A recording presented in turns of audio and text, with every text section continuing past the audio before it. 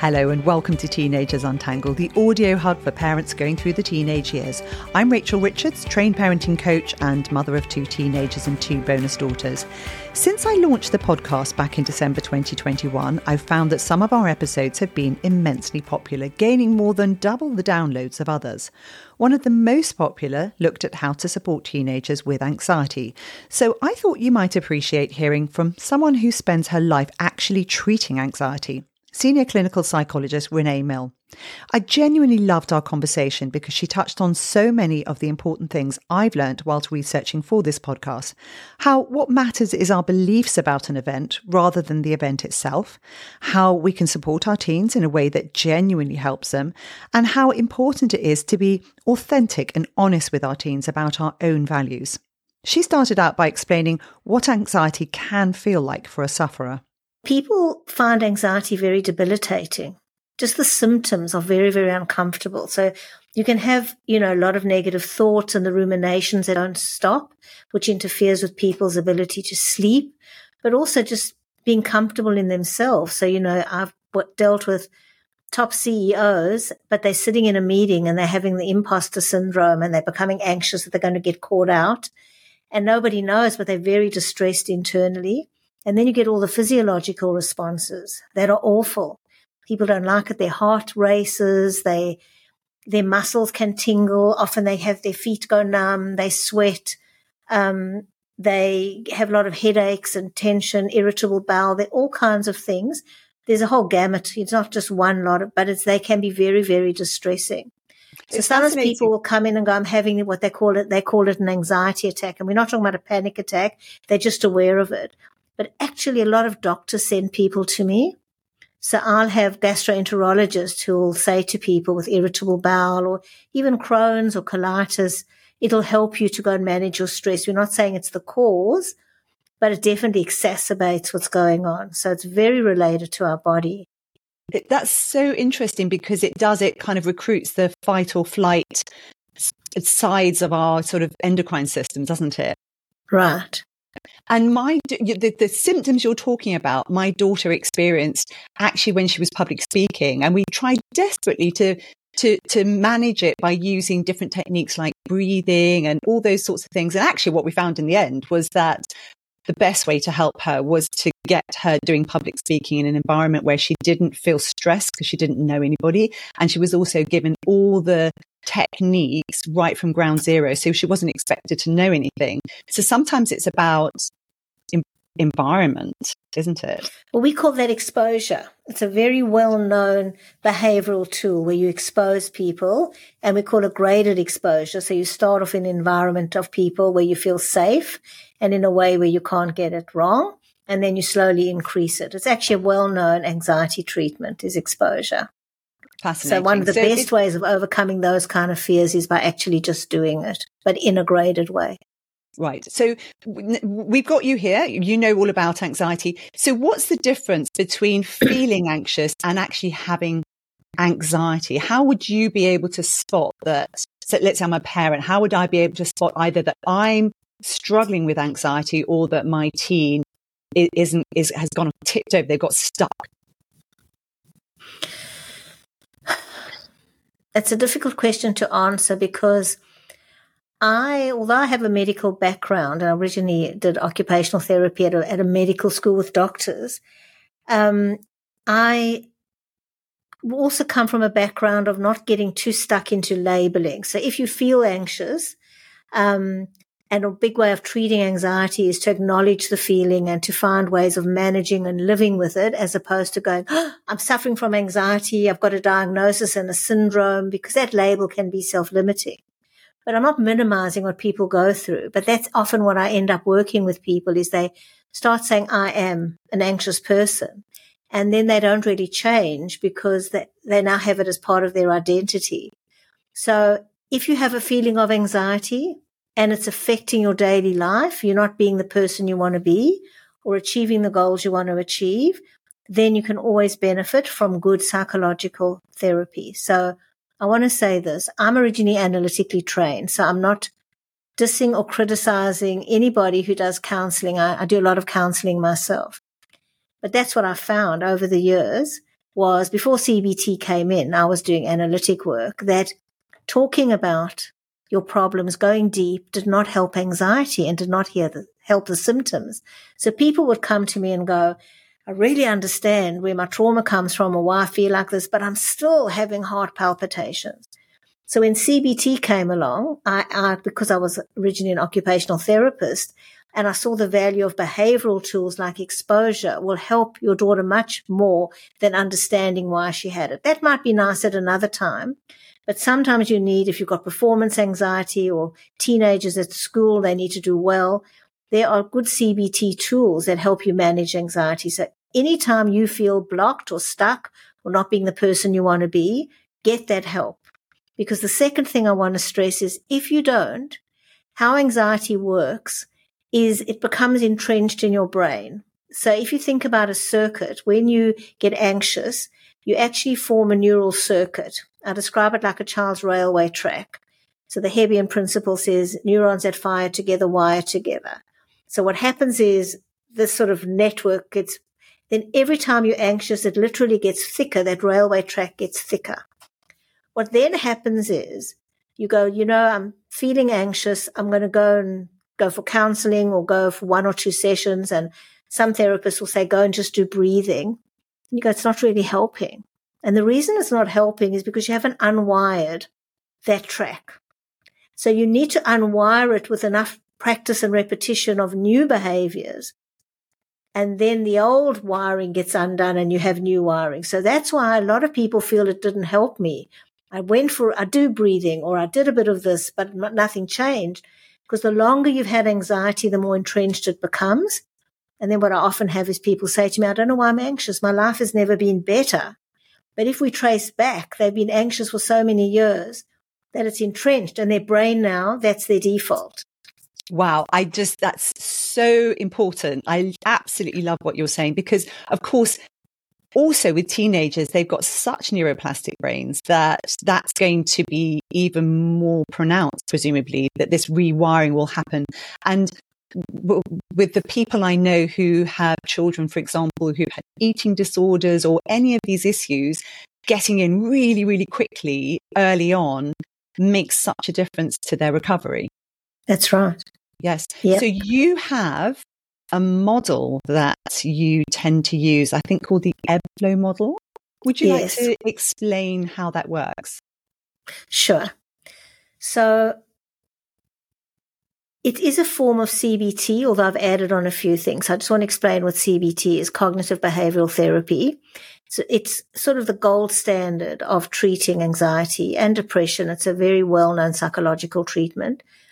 And put very simply, if we call it the ABC model, you have an activating event. Anything can happen. We say that events are all neutral. Then you have a belief about the event. And then there's a consequence. So that's what the ABC stands for. So my ebb flow model, I've teased that out into explaining what happens and what sets off anxiety. So something happens. You have an exam coming up.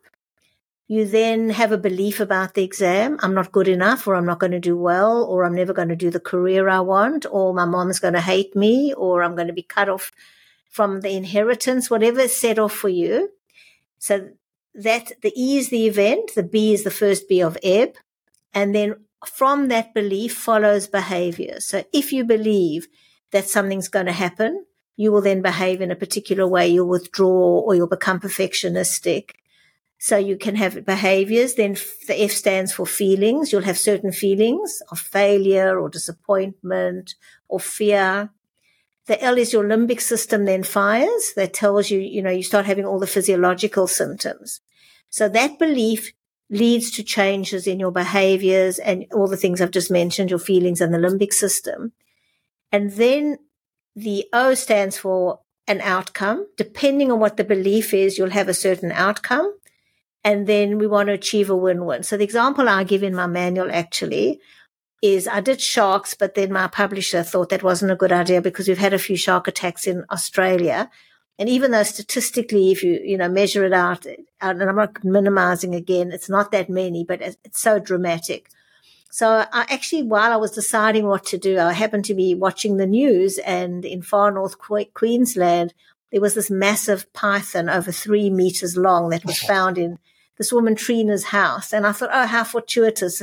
And she was totally like flat, like, oh, I knew it was in the ceiling, and I was just, didn't bother me. But now that it's in the room, I've actually called the snake catcher.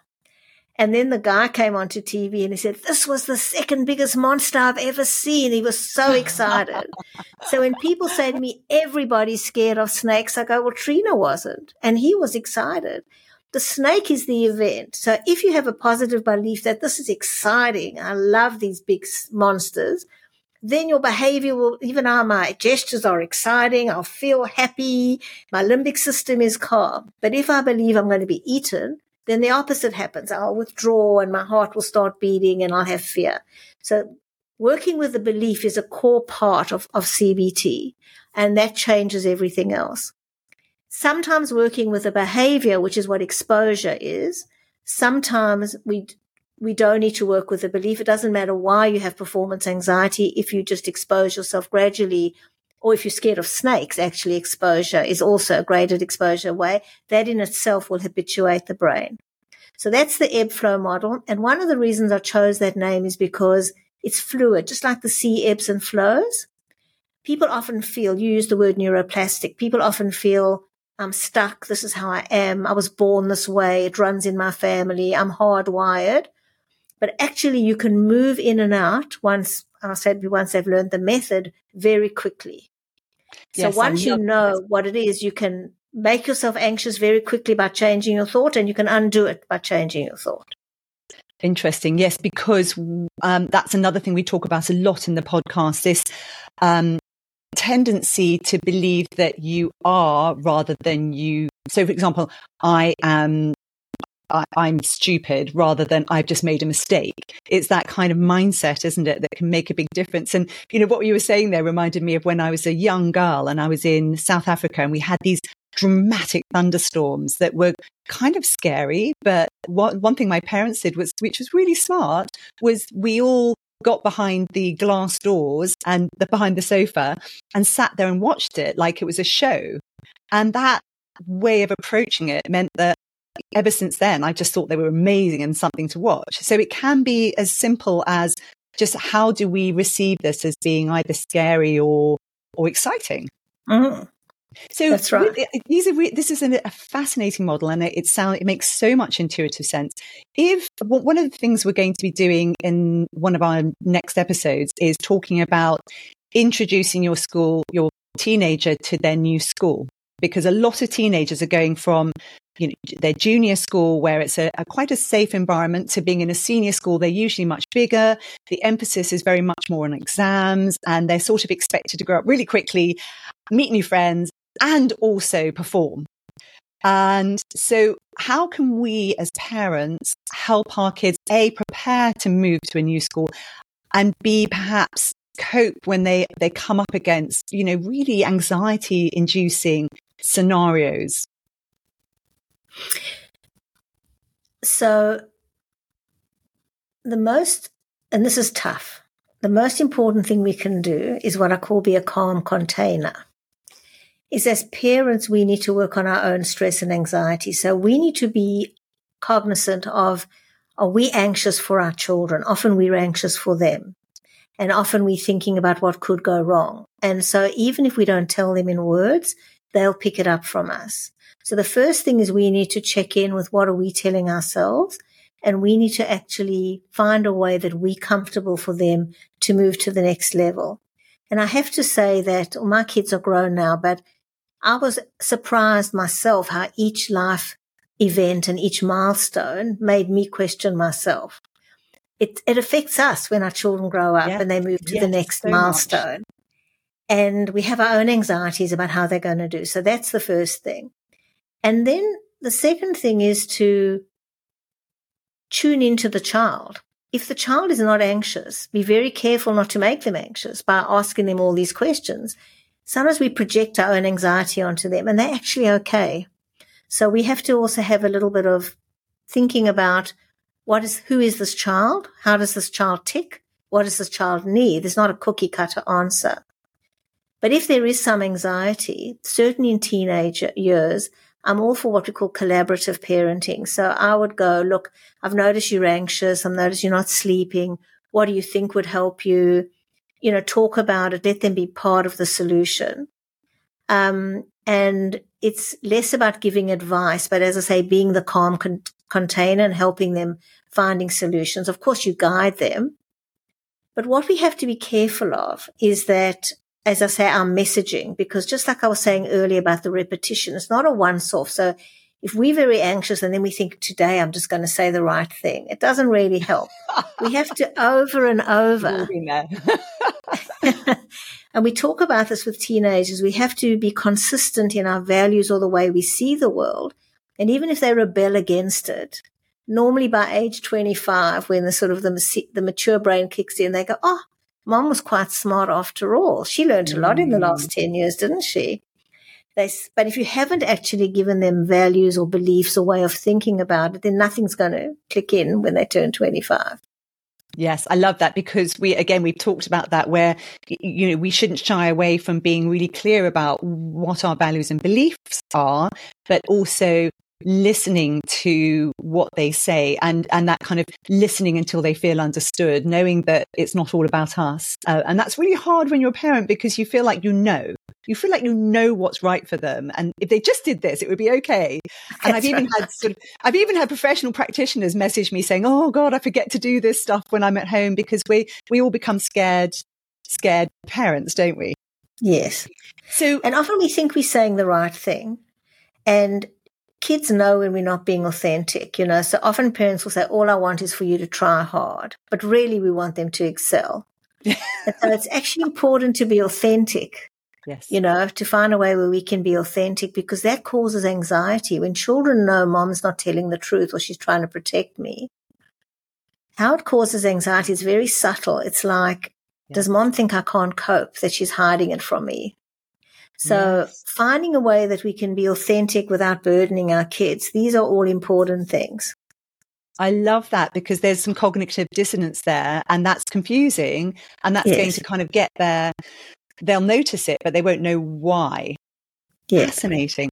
So, we also, lots of parents listening, it's not just about helping them, it's about helping parents. So what kind of top tips can you give? Like that parent, they've just said goodbye to, we've got one parent whose son has just been given a full bursary to go to a private school because he's so great at sports, which is absolutely thrilling. But he's 13 and he's going to be a full boarder. And she's beside herself. It's exciting, but at the same time, she's not quite sure how to deal with these feelings. So as a parent, how can we center ourselves and not let that anxiety start to take over? That's right. So I'll go back to the ebb flow model and how I work with people. So it's a 4-step process. So the E is the event. Step 2 is where you validate what you feel. So it's okay to say, I'm having separation from my child, or I want him to excel, or I'm anxious how their safety, whatever is going on. You have to, and I have it on a worksheet. So there's lots of emotions that people don't even know they have. Others people just say, I'm glad and sad and angry. So there are all kinds of things. And then at some point, we go, okay, I have a choice. And what tools can I use to center myself? And I have 27 tools. There might be more. And we know with coping with anxiety and stress, you need a repertoire. Not one thing works every time. And so you might go, I'm going to solutionize. I'm going to speak to other mothers who've been through the same thing and find out how to do this better. Or I'm going to practice meditation. Or I'm going to, whatever I need to do, I'm going to do. And so you then choose a tool or more than one tool.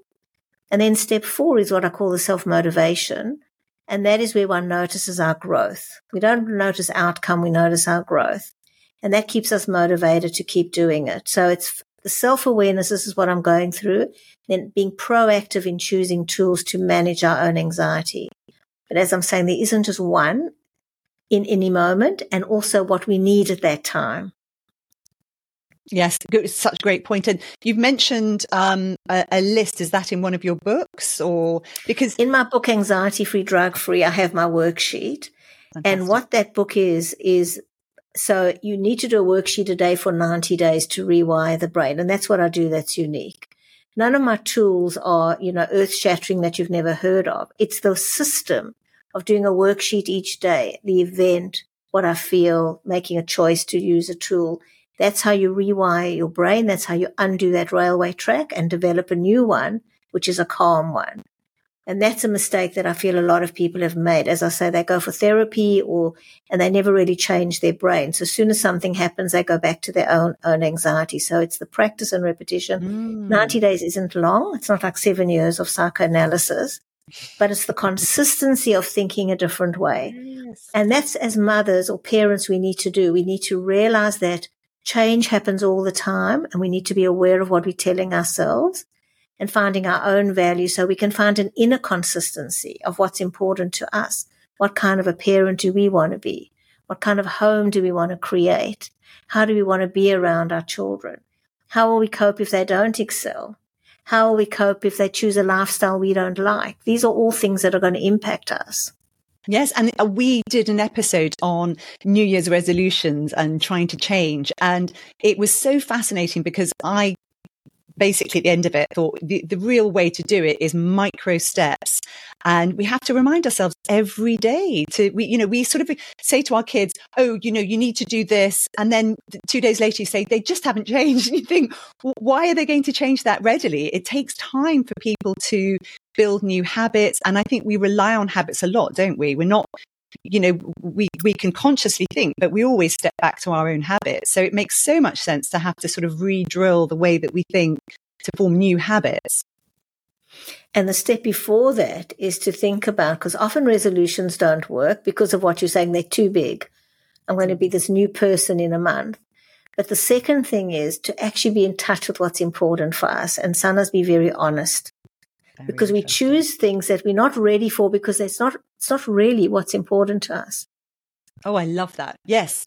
Yes. And we tell our kids everybody else is doing or what we think is the right thing, but really it's not what we're really thinking or feeling. Yes. And then I've said to my kid, when my kid's not tidying their room, I've actually had to stand there and say, is it that it's not actually that important to you? Because if it isn't, then you're never going to get them to want to do it. It's just not, we can push it on them, but and the emotion thing is very interesting to me because one of the things that I read about when I was trying to understand self-harm was that a lot of people who end up in this cycle of self-harm are struggling to identify the emotions that they're feeling, and then they're using this as a technique to manage it.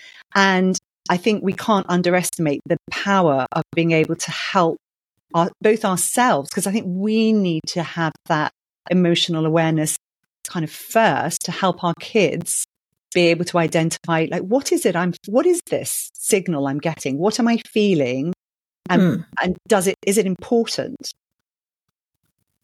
Well, as a psychologist, we say every feeling is important. Everyone. Yes, of course. You don't minimize anything. Yes. What you do about that feeling is you have a choice, but it's acknowledging those feelings. And from a very young age, you might have parents of younger children. It's never too young to have I have a vocabulary, feelings vocabulary, use lots of different words. And even if you get it wrong, your kids will correct you. So let's say your teenager comes home and they didn't get in the cricket team and you go, well, I think you must feel rejected. And they go, no, I don't. I feel hated. Doesn't matter that they corrected you, but you've given them a word and that helps them to find their own word. So we're not always going to get it right, but we're trying to understand and we're using a vocabulary. So articulating feelings are very important, and that's absolutely right. People who are very anxious, chronically stressed, and of course who have trauma, they are cut off from their feelings. And we do a gradual exposure to help people safely start getting in touch with feelings, because that is us, as you say, our safety switch. That's when we know we need to use our feelings to know when to run from that snake and when not to. And is that vocabulary list also in that same book? No, I don't think it is, but I can send it to you. Oh, I would love that, because honestly, that's one of the things It might be in my parenting book, actually. Sorry to interrupt you. It actually might be in my parenting book. Let's put links to both, because actually I think that's critically important, particularly with young men. And the reason I say that is everything I am hearing is that the emotion that young men are told is okay is anger. And very often they're not given a vocabulary for explaining precisely what it is they're thinking and feeling. You know, girls talk more because it's more socially acceptable to talk about your feelings and thoughts. And we need to be able to give our sons, you know, explicit ways of expressing how they're really genuinely feeling, so they don't go from here to just anger. Right. And, you know, anger is anxiety, fight or flight. Interesting. Yes. So very often when I say I treat anger, but I know it's coming, often it's anxiety, right? So they don't know how to deal with something, and so they lash out.